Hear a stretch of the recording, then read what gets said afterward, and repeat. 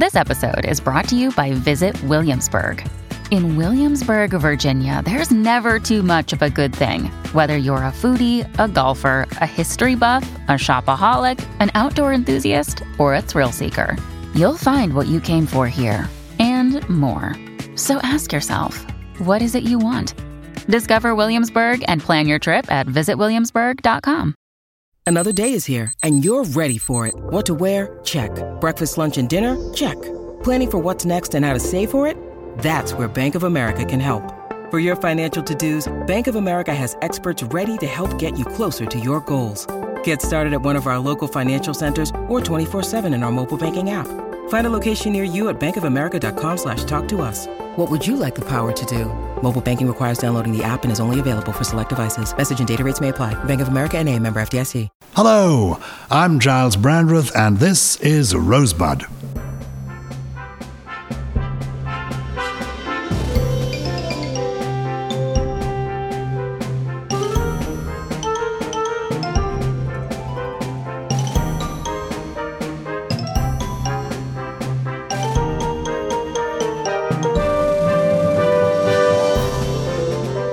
This is the week that sees Valentine's Day, and in celebration, I'm interviewing our first Rosebud couple.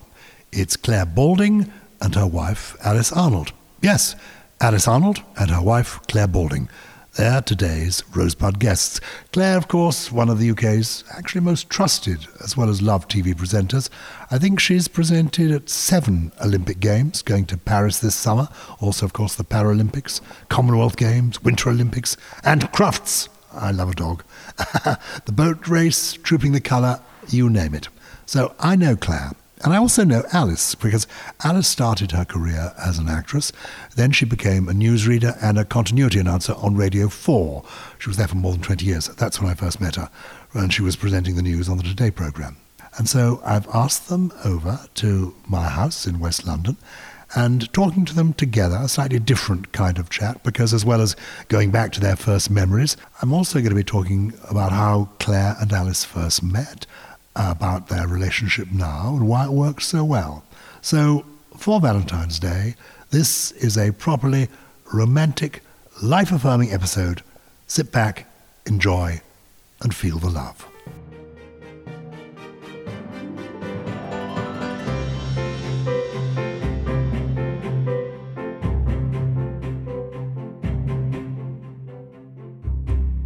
Now you two.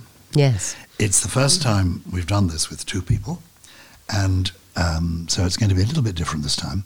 But I want to ask each of you to begin with, what is your very first memory? Starting with you, Alice. Your very first memory of your life.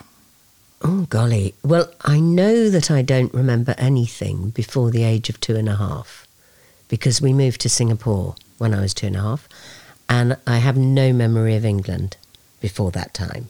So when we were going back to England, when I was coming up to 6, I was terrified because I was going somewhere cold and all of that. What do I remember? Oh, okay, one of my very first memories. On a Sunday in Singapore, our family used to take a sampan out to one of the islands for a picnic lunch. It's a boat. It's a boat. And you'd go with other families, and it was, instead of here going off to the golf club for lunch or whatever, what you used to do is get a sampan and you'd go out to an island. Anyway, my parents forgot me and left me in the harbour in Singapore. And my father was fuming. It was like, other people have more than 2 children and you managed to forget one of yours, to my mother. Why he wasn't responsible, I don't know. And they had to come back, turn the sampan around to come back to pick me up, and found me crying on a very old Chinese man's lap in the harbour, and he was holding on to me. And that's one of my first memories. Now, unpick that a bit. Why were your parents there? Who were your parents? What were their names? Hugh Arnold, my father, and he was a bit of a war hero, was in the Saint-Nazaire raid and got the DSC and the Légion d'honneur. Well done. So he was in the RAF? He was in the Navy, he did the big raid on Saint-Nazaire. Saint-Nazaire being a port in France, France, yeah. And HMS Campbelltown, which was loaded full of explosives. was accompanied by lots of motor launches, MLs and MTBs. My father was in one of those. And ZSC is a Distinguished Service Cross. It is. Was there a famous movie of this? There is a film about it. It's called The Greatest Raid of All, and they called charioteers the people who took part in it. And there's a really lovely memorial down at Falmouth. Louis Mountbatten. So I've got the letter framed for my father getting his DSC signed from Louis Mountbatten. So it's in our downstairs loo. It's rather a fine thing to have. So when my father died, I went through all his stuff, and there was so much, and I was throwing it all out, and suddenly I just happened to read this one and realised it was a letter signed by Louis Mountbatten. Fantastic. Giving him the DSC. So that's your dad, and he meets your mum after the war? He meets my mother after the war. And who is she? And she was a bit of an actress, and a bit of, she went to drama school, and she did some acting, was in the West End briefly, and then she went to work for the Foreign Office, because apparently what you did was you went to work for the Foreign Office to marry your boss. And basically that's exactly what my mother did. So my father went into the Foreign Office, and my mother was his secretary. And that's why you were in Singapore, because they went way after that. Then he was still in the Foreign Office, and he was in Singapore, and then he came back and was in... So he was in MI6, and then he was in MI5. So he basically... So war hero and spy. Well, I wasn't allowed to say where he worked for all my childhood, obviously. And then when he died, the Times and the Telegraph did a big obituary for him and said, and then we'll talk about his work with MI5. I said, you can't talk about his work with... No one knows he worked for MI5. And they said, oh, no, it's okay now. We can say that. Oh, fantastic. When did he die? He died in 2013. Did you know him? Yeah, I did. Yeah, he was the most gorgeous man. He was very, very quiet and very kind, and I would have trusted him with anything. Don't you think? Yeah. And was their marriage a good marriage? Ooh. For the most part, yes. When I was young, it was very good. Did they part at the end? No. There was a parting at one stage, and then they were back together, and my mother looked after him through all his older age. So yes, they loved each other very much. Done. What was she like as a person? Way. She was complete opposite of my father. She was tall, glamorous, fantastically dressed. I mean, she would stop a party if she walked in. You just and lots of people were quite scared of her as well, I think. But she was. She was very fine. Very fine. Well, she sounds as if she comes from a different era, as it were, where people like Lord Mountbatten would be in the room and she'd come in and she'd make a statement. She is there, looking the business. Did she like you? Oh, God, I adored her. Oh, my parents loved Clare, because I'd had some disasters before Clare. And when Clare came along, it was like, oh, thank God for that. She's found someone decent. And were they brothers and sisters? Yeah, for you. I've got a brother and one older brother. Did you go to school? I went to school. An English school? Or I did. I went to Tanglin Preparatory in Singapore. And when I came back, so I was nearly 6 when I came back. When was this? And so that'd be 1968. Yeah. And I was, because the schooling was rather good in Singapore, I was way ahead of English school. So I was meant to go to sort of a kindergarten type thing, and they went, well, hang on a minute, she can already read completely fluently, do quite a bit of maths. So consequently, I was pushed a year up. So I was always young. So I did my O-levels at 15, my A-levels at 17, which I don't think was necessarily a good thing, actually. But for the rest of my schooling career, because of the start in Singapore, I was advanced. And were you conscious of what your father did? Only when...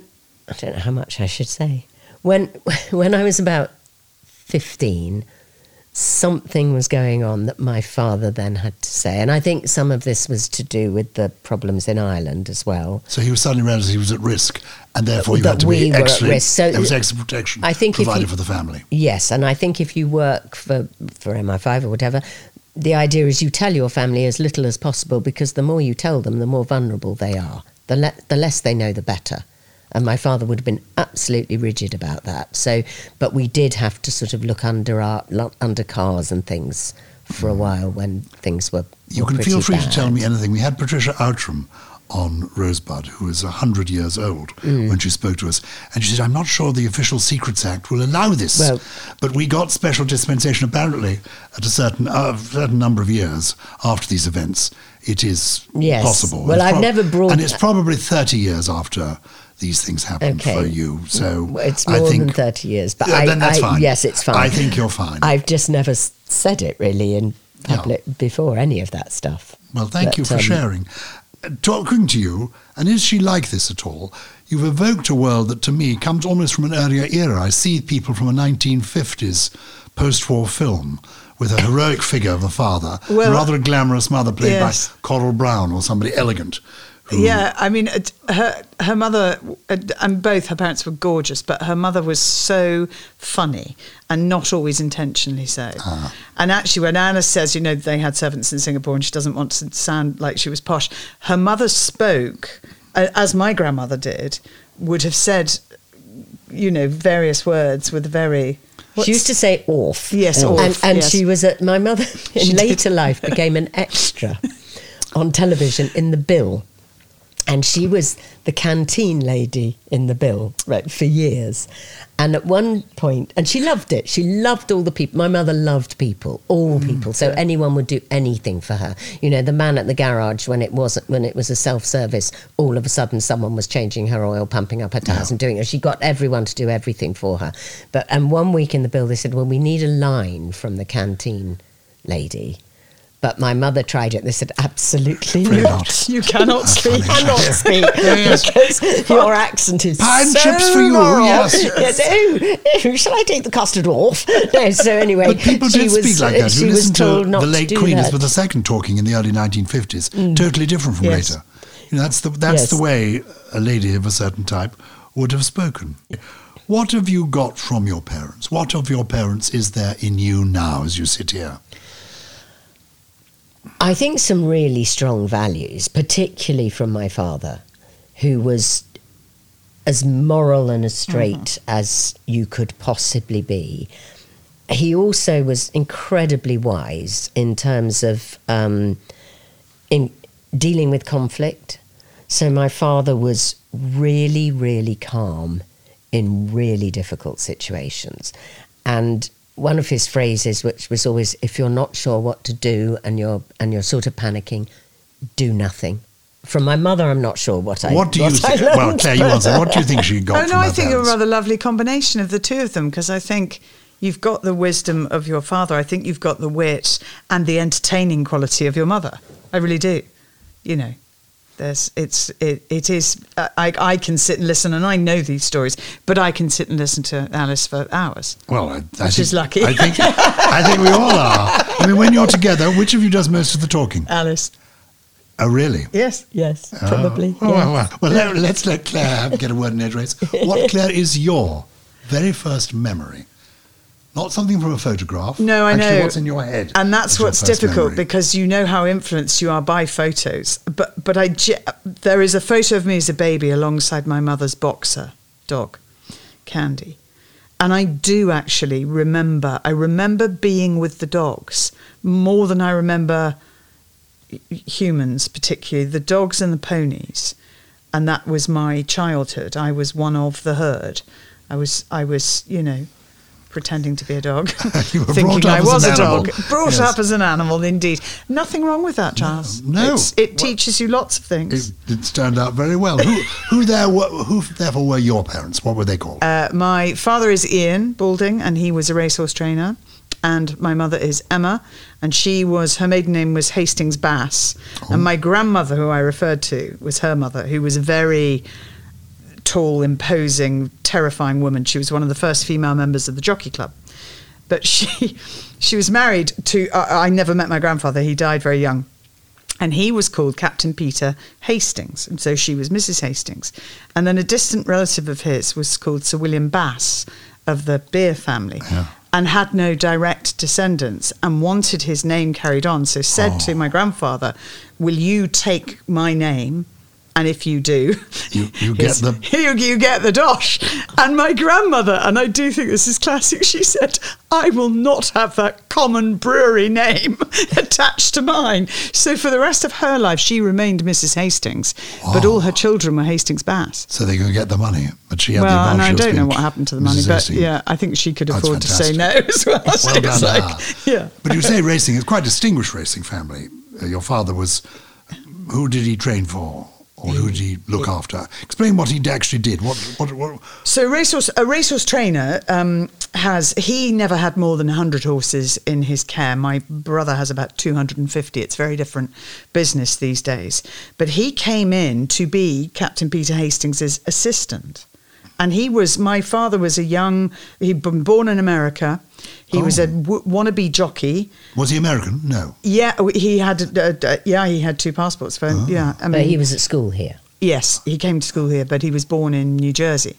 His mother was American, his father was British. But Dad came as an assistant trainer, and then my mother's father got very ill really quickly and died. And women couldn't hold a trainer's license at the time, so my grandmother couldn't take over. So Dad got the license, and my grandmother dealt with the owners. And the owners included Her Majesty the Queen, as in Queen Elizabeth II. The Queen Mother actually had a couple of horses later on, but a very wealthy American called Paul Mellon. Very famous, as in the Mellon banking family. Absolutely. Yeah. And various, the Earl of Sefton, I think, had horses with Dad early on. So not that many owners. That's the other thing that had changed. Dad probably, he knew all of his owners really quite well, and they would come and they would see their horses, and quite often they would stay.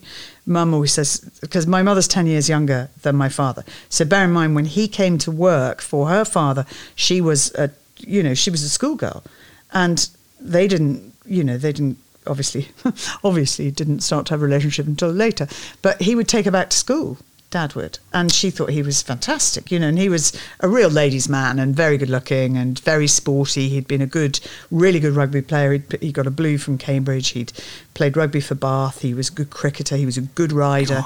He was an all-round, and he was a bit different because of the American influence. This is very interesting, because these are 2 golden fathers in different ways. Yes. This is another category, almost from a schoolboy comic, this figure. Very much because he so. could play everything and do. Well, you can imagine Alice's mother and my father got on terribly well, so they'd always be sat together at any family gathering because they just flirted with each other. And, how tremendous. They adored brilliant. each other, absolutely So adored you first each other. saw your mother when she was a schoolgirl. Yeah. And he was having girlfriends left, right, but he and wasn't centre. married first to anyone else. No, he wasn't married to anyone else. And then he rang his mother. So when my mother was 19 and a half, they got married at 20. He rang his mother to say, I've got engaged. And this is awful, really, because she said, and which one are you marrying, the mother or the daughter? Ooh. I know. And that is quite... And he used to tell me this with great glee, like, really, Dad, I don't want to know that. That, you could have married Grandma. No. How interesting. I know. Well, there we are. I don't know where we go with this, so Lord knows but it's a fun one. Anyway, it is fun. But of course, people did marry much younger then. So marrying at 20 for that sort of Carson type of person. Yeah, so Mum was 20, he was 30. Yeah. So probably for him, quite late. Yeah. But he was playing the field. And did you know these parents? Are they both still alive? Oh, God, yes. What do they make of you? Yes. Now, give your assessment. We've given her. She's given us hers. So when I first met them, so it was a bit terrifying because I don't really know one end of a horse from another. So although I'd learnt to ride when I was young, and Claire's father was very keen on me continuing my riding. Yeah, once very he met keen on me. you, full stop, given what we've heard about him. So I met them, very early on in our relationship, but I was just thinking, and all I thought, this was my father's influence, I suppose, life will be much better, because I think Claire and I knew very early on we were destined to be together for a long time. Yes, and we were in it for the long run. We were in it for the long haul, and I thought, do you know what? Our lives will be better if our families get on and we get on with each other's families, because I think that's true in life. You don't need that in a... So... And not that there was ever a problem, but I thought, I'm going to make sure there's not a problem here. I'm going to make them like me. So my mother was, I think, a bit suspicious early on because Alice came from London, and obviously that's, my I wasn't a country girl. And secondly, was an actress at that time. And both those things are a little bit, Well, I might as well have been a prostitute. But, because we know. Acting, that is how they were viewed, same really, thing, for a long same time. thing. So I think she was wary of me. But then we had a sort of cottage down in the country that we rented from Clare's uncle. And it was pouring with rain one day. And I was out in the garden in a kind of boiler suit digging. And I think when she saw that, it was like, oh, you're all right then. You can do digging in a garden. That was the turning point. And I think she forgave me the actress. Understood the soil. She forgave the actress thing because I was prepared to get muddy. But these are two quite conventional families in an old school way. We have the war hero with the society mother, and we have, in your case, the Queen's trainer. How did they cope with the gay thing? Well, your parents were very used to it, weren't they? By the time I met Claire. You were out and about, to put it mildly. I was out and about. My father and I never really talked about it deeply. My mother did. I remember her saying to me, I think you're gay. And how old were you then? But, I was at university. But, of course, my godmother was already in a... Was a notorious lesbian, was she? Well, no, but you know her, Giles. Oh. Oh, yes, I do. Oh, yeah, well, there yes. we are, yes. So anyway, yes. Well, so, I want to explain to the listeners, this is not anybody famous, but somebody we both knew who came out in midlife, yes, a married person with children, but decided to run off with the au pair. I think we can share this with the world. It's a cracking story. That was my godmother.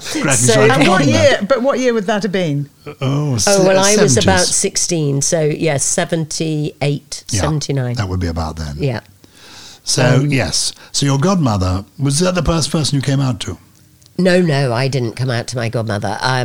My mother told me, because I didn't know I was gay then, but when I was at university, and I think I'd broken up with someone and my heart was... My mother could read me like a book, and I think she knew that my heart was broken by something, and she said, darling, I think there's more between you and so than you're telling me.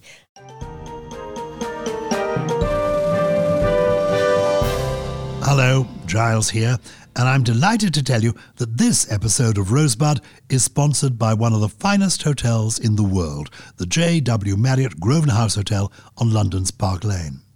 Anyone who's stayed at the Grosvenor House Hotel will know that one of the things that sets this hotel apart is the amazing team of people who work here. The staff of the hotel are part of a rich history. In the 1930s, the head chef was a man called René Lebègue. He once served an all-green dinner in which every course and every drink matched the green of the table linen, crockery and glasses. And in the 1930s, the hotel employed a team of page boys, impeccably dressed in royal blue suits and top hats. One of these was known as Tiny Tim, the smallest page boy in the world. He was only 3 foot 10 inches tall and had a specially made miniature motorbike made for him to commute home from Park Lane to the countryside where he lived. We're delighted that the J.W. Marriott Grosvenor House Hotel are supporting this series of Rosebud. Do make sure you book with them next time you want a 5-star experience in London town. What is the worst memory you have of your childhood? Oh. Well, no, I won't go in. No. Yes, do. No. Well, my latest, childhood, 15. That's childhood. All right. You're still at school. Well, so that was when my mother went off with my best friend's father, having had an affair with him for 10 years. That wasn't great. Yeah. That was a very, very difficult time. That's, so there were some years there where we were phenomenally unhappy, but I don't want to look like I had an unhappy childhood because I really didn't. Until that stage, I had an idyllic childhood, and my parents both loved me hugely, and I always knew that. And what was the happiest moment? Was there a moment when you appeared in a play at school, or you won a race? Was there a moment that was, oh, yes? Yeah, I think probably one of them, I loved my sport, and I remember being made captain of the Surrey lacrosse team, and I remember the pride that I felt in telling my parents about that. and how proud they were, particularly my father. I always wanted to make my father proud. Claire, what was the glowing moment of your childhood, the happiest moment, the one where it comes back to you, yes? I think, well, there were a couple of things. I got into quite a lot of trouble when I was young, you see. So when I first went off to boarding school, I think I felt an enormous pressure to be one of the crowd. So I think I was very susceptible to peer pressure. And to get in with the in-gang required doing quite daring things, one of which was shoplifting. And, of course, I got caught. And I got suspended. And only at the beginning of my second year at school. And I remember that being so shameful because also when I rang home, my parents weren't there. So Vicky, who was my father's terrifying secretary, I mean, the scariest woman, think of, you know, all those films, right, where you get the release. It was her. She came to get me. Oh my God, that was just horrifying, absolutely horrifying. And the shame of it. And also I thought I was going to be expelled. So that was awful. But by the end of my school days, not only had I made the first team lacrosse, which I loved, I'd been head of house and then head girl. And that was a big deal because you're voted for by the school and by the teachers. So that was a real big turnaround. But my father wasn't ever really interested in my school career in anything. I think he came once and it was horribly embarrassing because he just, you know, he just said things that, oh God, you know, Dad, you can't say that. Please don't say that. Please don't. Please don't. And so I was sort of half wanting his attention and half not in that weird way. But when I started riding in races, which I did as a, 17, 18-year-old, and started being quite good and won races and won the championship, that was pretty cool. Yeah, because it impressed him. And that was quite hard to do. Which is not fair on my mother because it mattered to me hugely what Mum thought. But I knew Mum would be more, the value for her was my grades, my behaviour improving, and sort of that keep going until you get where you want to go. So sort of trying to get to Cambridge and eventually making it. And then having a fantastic time there. I had the most brilliant time because I read English, so licensed to read whatever you want. Did you do things at Cambridge where you... president of societies and things? I was president of the union, yes. Yeah. Well done. Thank you. And when you were this achieving person at Cambridge, what was your ambition for life? Well, I had thought originally I wanted to go into politics, Giles, and then I met quite a lot of politicians. And then I decided I did not want to be. Oh. No, I'm afraid. Not you. Not you. See, if I'd met you at the time, and it would have been very different. It would have been different. But also, and this is weird how things influence you, and it might happen in today's generation of students. We were talking about the post office drama on ITV having a greater effect in terms of, actually making things happen than anything the politicians have done. Exactly. And there were some politicians who actually been talking about this for 10 years, trying to make things happen. Exactly, and nothing did. And then the drama sort of, lit that fire. When I was at university, there was a big campaign in the newspapers. It was about dangerous dogs, actually. So unfortunately, rather topical right now. But that had a huge effect, and I could see that newspaper campaigns were really influential. And what I had gathered from the politicians I'd spoken to, but also some work experience I'd done, was that you have to toe the party line, and I'm not very good at that. I wanted to have a voice that was independent, so I was full of, really big ideas, which you should be. My idea switched from politics being that way of influencing the world to journalism. I thought if I can write things, and I know, I present sport, you'd say, what does that matter? The great triviality. But actually, there are elements of sport, I think, particularly with the Paralympics and particularly with women's sport, that have a huge impact on general life. Oh, and it's beyond that. Yeah. I am interested in the Commonwealth. And it was Seb Coe who told me years ago, if you want to get anything done in the Commonwealth, go through the sporting people. Don't go through the diplomatic circles. Don't go through... The sporting people make things happen. The others just seem to go to banquets and gatherings at high commissions. If you want action, go, and I found that is true. Which is why it would be such a shame if the Commonwealth Games doesn't continue. Yeah. It maybe it's unrealistic to think it can happen every 4 years. And maybe it's unrealistic to think that it should cost as much as it does. And I do think that is, but it would be lovely to think that some nations that haven't had the chance to host an Olympics or a big multi-sport event could be supported enough to host a Commonwealth Games. That's wonderful, because it's 56 countries of such different sizes and backgrounds. It's fantastic. From Tuvalu to, South Africa. And I mean, it's great. I love the Commonwealth Games. I like all the history of it as well. This is a conversation about first experiences. So what is, Alice, what is your first, do you remember your first kiss? Your first? Oh, yes. I do.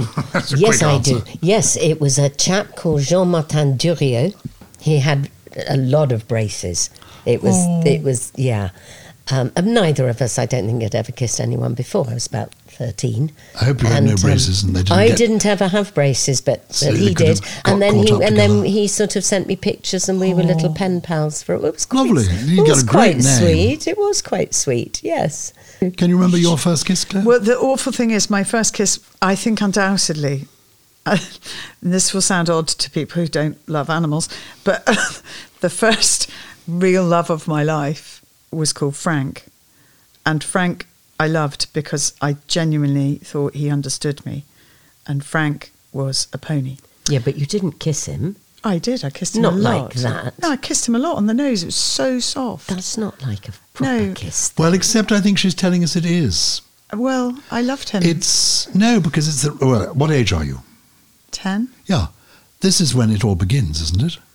Yes. Infatuations, devotion, love. And the funny thing is, he was a really, really ugly pony. Like everyone else would have rejected him. And he was quite difficult and naughty. And I adored him. Yeah. And was he good with you? Yeah. He understood you. You were on the same wavelength. So it's that classic, because I read a lot of these books when I was young. You have this connection. And I believe that I was, and Frank will do nothing for anyone else apart from me until he trod on my foot and broke my toe, which he did. Which he did. Yeah. But I mean, you came into the stable. He saw you immediately and came towards you. It's fantastic. Yes. Well, given you were surrounded by horses. Yes, but I think probably the first boy I kissed was at Pony Club Camp. It will have been Ben Kempton, I think. And I remember he sent Kempton, me... even named after a racecourse. Indeed. So there we are. And he sent me a poster of roses on Valentine's Day. Oh. Yes, I thought that was rather... I was really...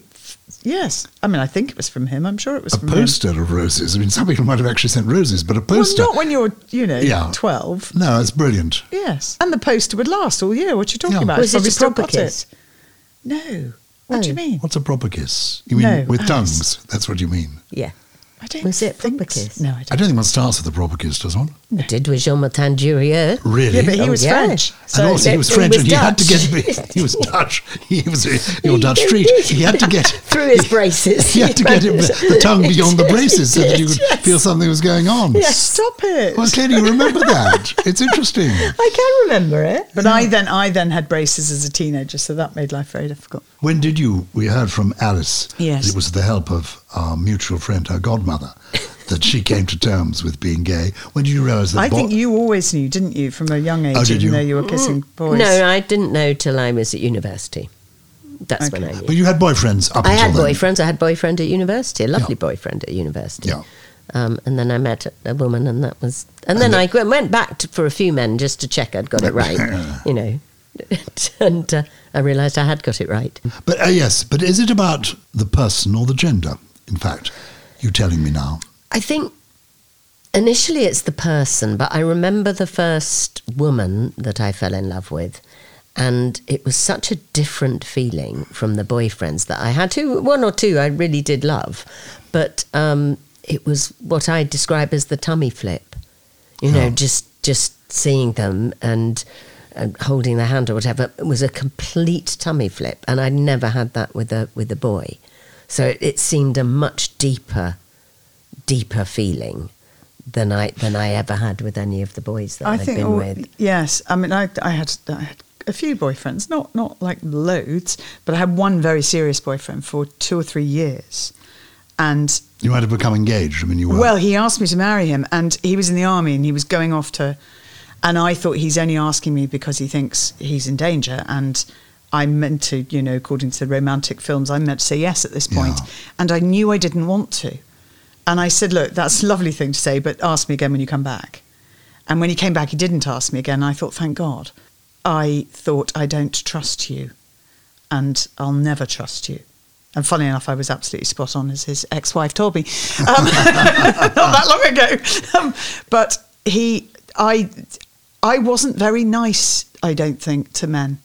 I think there was part of me they were never going to be allowed to. You were holding something back. Yes, always. and whether it was partly experience, because that relationship ended not very well with him being behaving appallingly. So I think I was damaged by that, but that doesn't make you gay.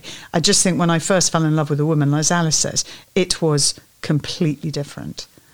And in the first couple of relationships, I mean, I haven't, Alice is by far and away the longest, most serious relationship of my life, and in many ways the only one, in a sense, that I would count. But it's also, you said to me really early on, if we are going to be together, this is not a secret.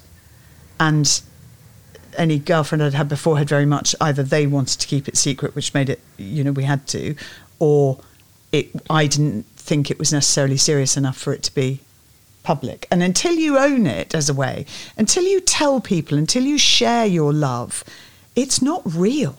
It's like an affair. It might be exciting because it's hidden, but it's not real. It's not legitimate. And I think that's where it's very different and it's why I would say to people, don't hide the thing that makes you happiest. Don't hide your love. Why would you do that? Luckily the world has changed a lot and you can be scared of lots of things, but frankly, you cannot be treated badly at work because of your sexuality. It's illegal. And you certainly won't be by your friends and anybody who cares about you. And your family, they can say things that are a little bit, daft, but it's not, generally speaking. Did they in the early days with your parents being... I think my mother was very concerned it would affect my work. And that's why I said to her... How far were you into your career by then? By the time you came out?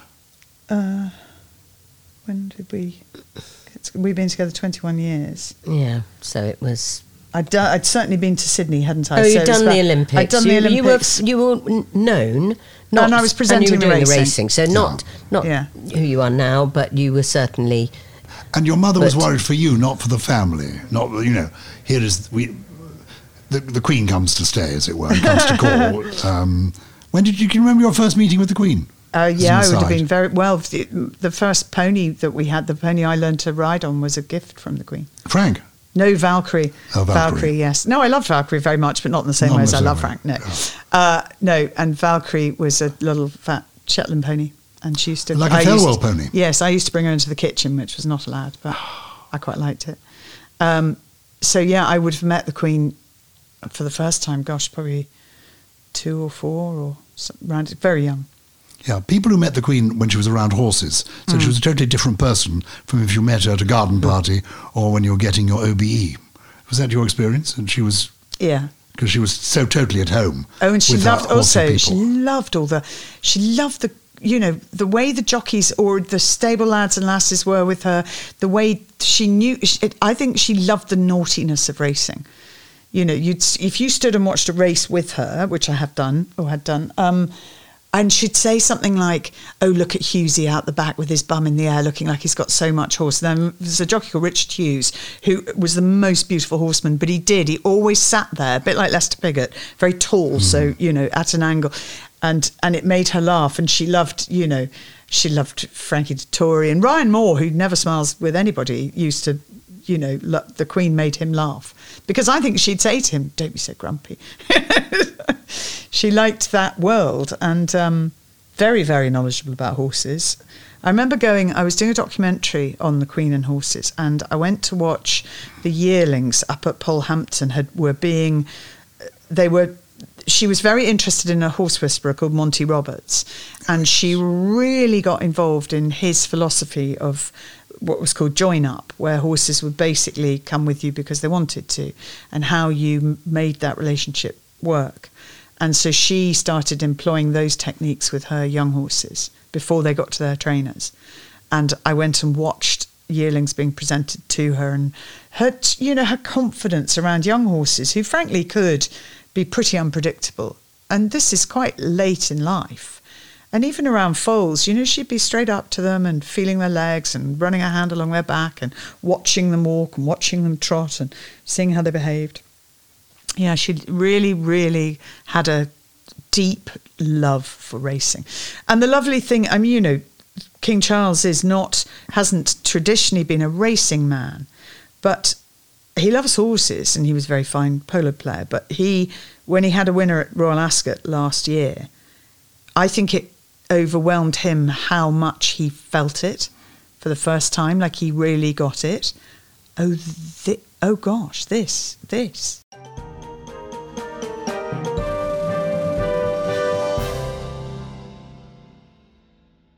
Take us back 21 years now. This is about firsts. The first moment you two set eyes on each other. We had your very first moment as a baby. This is the very first moment you remember seeing her. Well, she might not remember seeing me. Oh. Because I think what happened was I saw her and thought, oh, she's really interesting and rather beautiful, and there's a something about her. What was the room? Where was this happening? It was a BBC thing. A party? No, not a party. No, it was a show.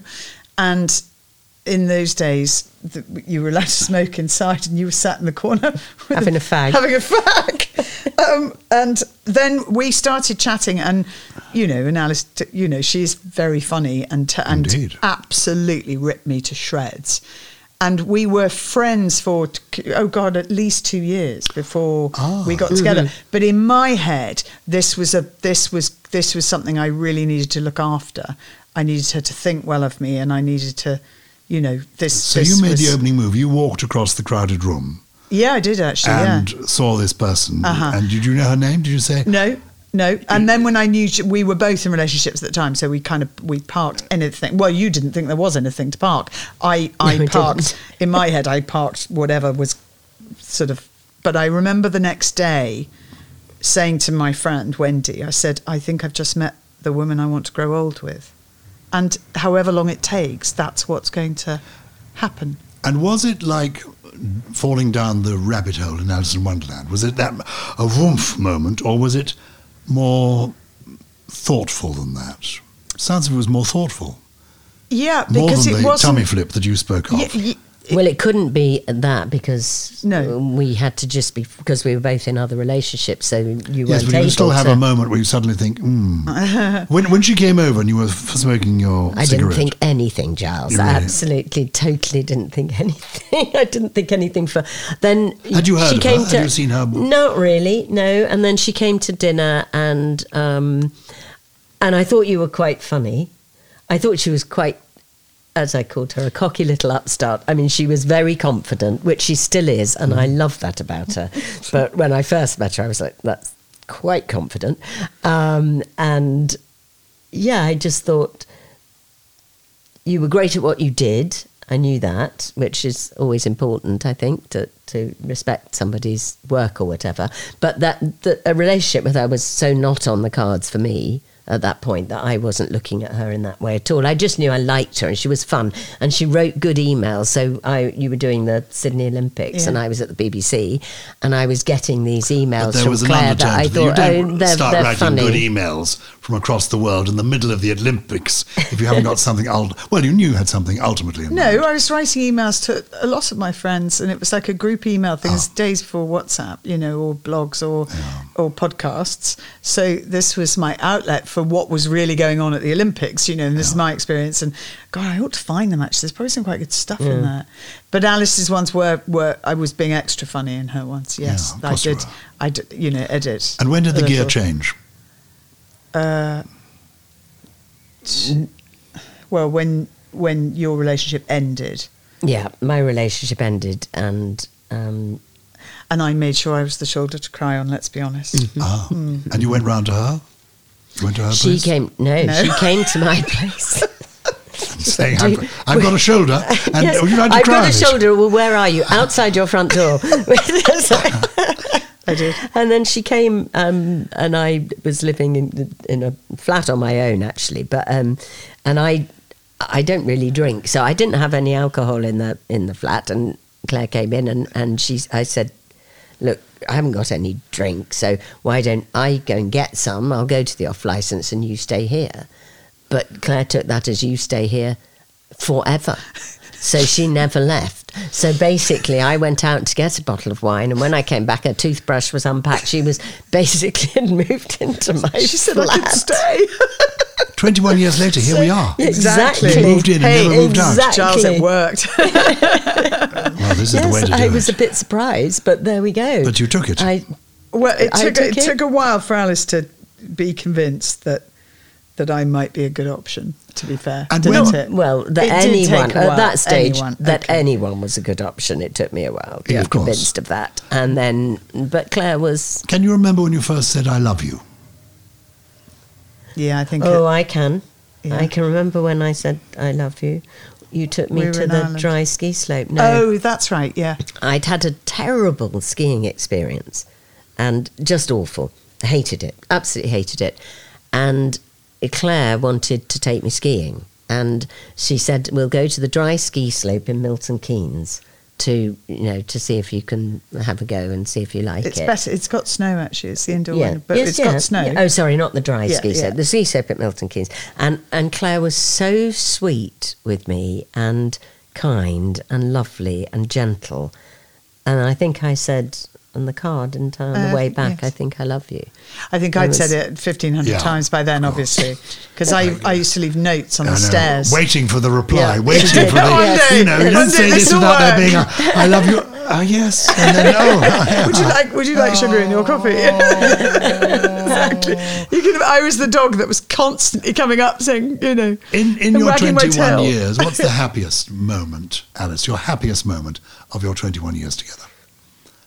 There have been loads of really, really happy moments. So, I could pick tiny moments in restaurants when we've been on holiday somewhere, or just having a magical meal like we did in Cuba. Cuba, on the roof. We ate on a my rooftop God. in Cuba in someone's house, and they took us up onto the roof, and there were only the two of us, and their son played the guitar, and he came up and serenaded us, and there was a full moon, and it was moon. like God, it's a so- movie, one of isn't those. it? Oh, it It was, was so but it was one of lovely. those experiences you weren't expecting, and then it became. It was so special. Yeah. But also our party when we did our civil partnership at Chiswick House, and we had a big party the next day. And that was lovely because It was your cousins wonderful. came from America, my Yeah. aunts and cousins came over, all off, and because it was our civil partnership and our party, we could do what we wanted to do. So we didn't want a load of people at the service. We just wanted a party the next day. And we wanted it in Chiswick House, which was closest to us, where we walked the dog So we could every walk there. day. Yeah, so we could walk there and walk back.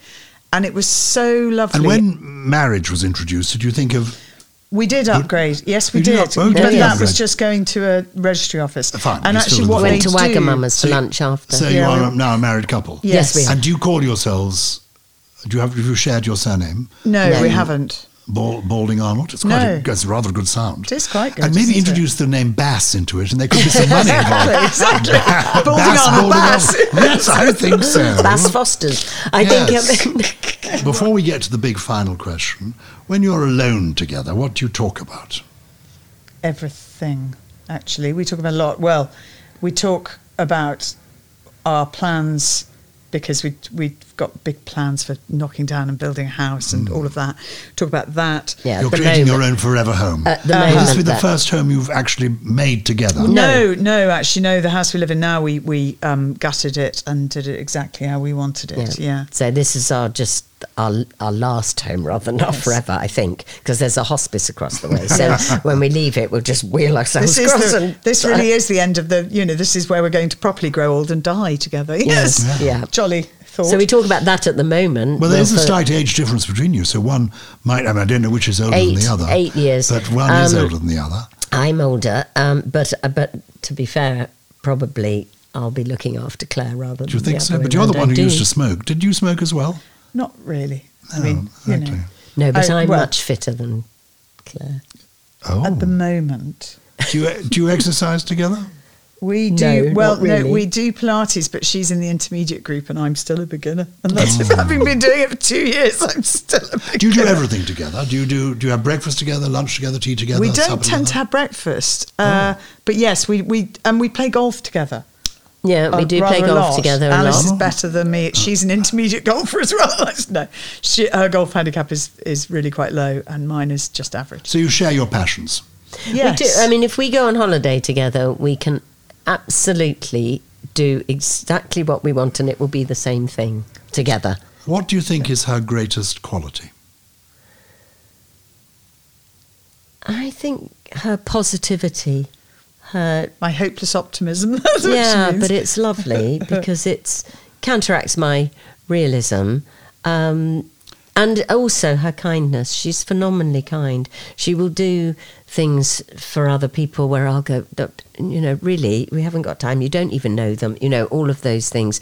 Favours, because Claire is asked constantly for favours. And I have to be the gatekeeper of that. Claire would do everything that anybody asked her to do. Now we're all going to cry, aren't we? So- What do you think, Claire, is Alice's great quality? Fiercely loyal and really, yeah. And would protect me beyond, quite often will get really angry on my behalf with somebody who she thinks is not being respectful or is trying to, she would protect me beyond, and it's an incredible quality to have. It's like having your own little guard dog. It's amazing. I've But got your also- back. Yes, she has got my back. Well, we're going to end now, and I'm going to ask each of you, please, for what you think is it's Valentine's Day week. What is the secret of a successful relationship? And you clearly have managed it. 21 years, and you're looking forward to the future. You expect to die with each other. And Yes. it'll be very sad when one goes first. That's the terrible payoff. When you get to my age, Michelle and I think about this rather too often because we have a lot of friends who I do a lot of memorial services. It's actually what keeps me going. It's quite nice to think I'm still here. But See all your old friends. it isn't fun. Widowhood and widowerhood No. is not fun at all. So that's the bitter payoff to a good relationship. But clearly your marriage works wonderfully. What do you think is the secret of the success of a good marriage? I know what you were saying about widowhood because a few of our friends have been bereaved recently and lost their long-term partners, and I can't conceive of the pain that would be if I lost Claire. My life, our lives are completely entwined with each other, and for me, that is the success of Yeah. it. And the longer it goes on, the more successful it is because the more history that you have. You don't have to explain anything anymore. We know our families inside out. We know, all of those things. It's just that person who goes along life with you is the success. Communication, if you want to put it in a kind of... To use a sporty speak. term, I would say being a team, yeah. Trying to achieve the same goal. But I think we are amazingly open and honest with each other. And I do think that is easier sometimes when you're two women or indeed two men. Not all the time. And I'm sure you, Michelle... Unpack that a little bit. Well, I think men and women do think differently. I think they have different priorities. And I think sometimes that is challenging in relationships. And I'm not saying that straight relationships never work. Of course they do. But I think there are challenges that are not challenges for us. It's interesting, who knows what either of us would have done or been or achieved had we not found each other. But I have absolutely no doubt that what we have managed to do and the life we have created is a million times better because we've had each other. Well, I'm very glad you found each other and then that you found me. So we've had our lovely Valentine's Day conversation. Alice, Clare, Arnold Balding Bass. Thank you both very much indeed.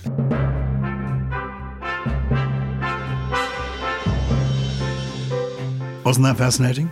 I hope you enjoyed it as much as I did. Anyway, before I go, it's time for some of your emails. We've had an email from Annabelle in Penarth, South Wales. My earliest memories are of the very hot summer of 1959 when I was 2 and my sisters were 4 and 6. My poor mother was pregnant in all that heat.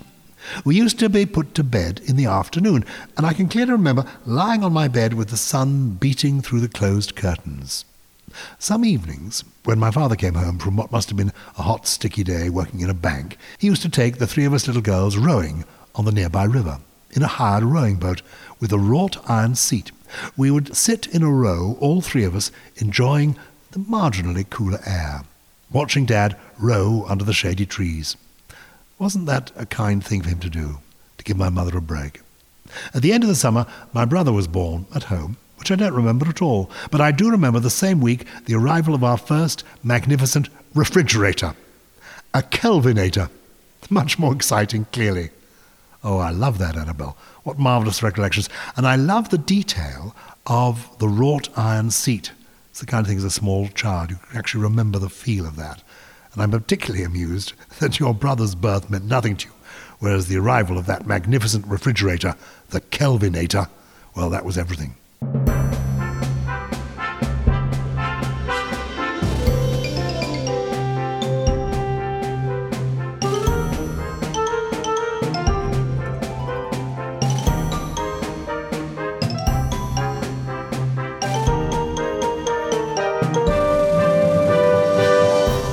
Between now and next week, just think about what your first memory might be. And do share it with us. You can email us easily. It's hello@rosebudpodcast.com. By the way, thanks for listening. Rosebud is produced by Harriet Jane, artwork by Freya Betts, and music by Phil Leppard.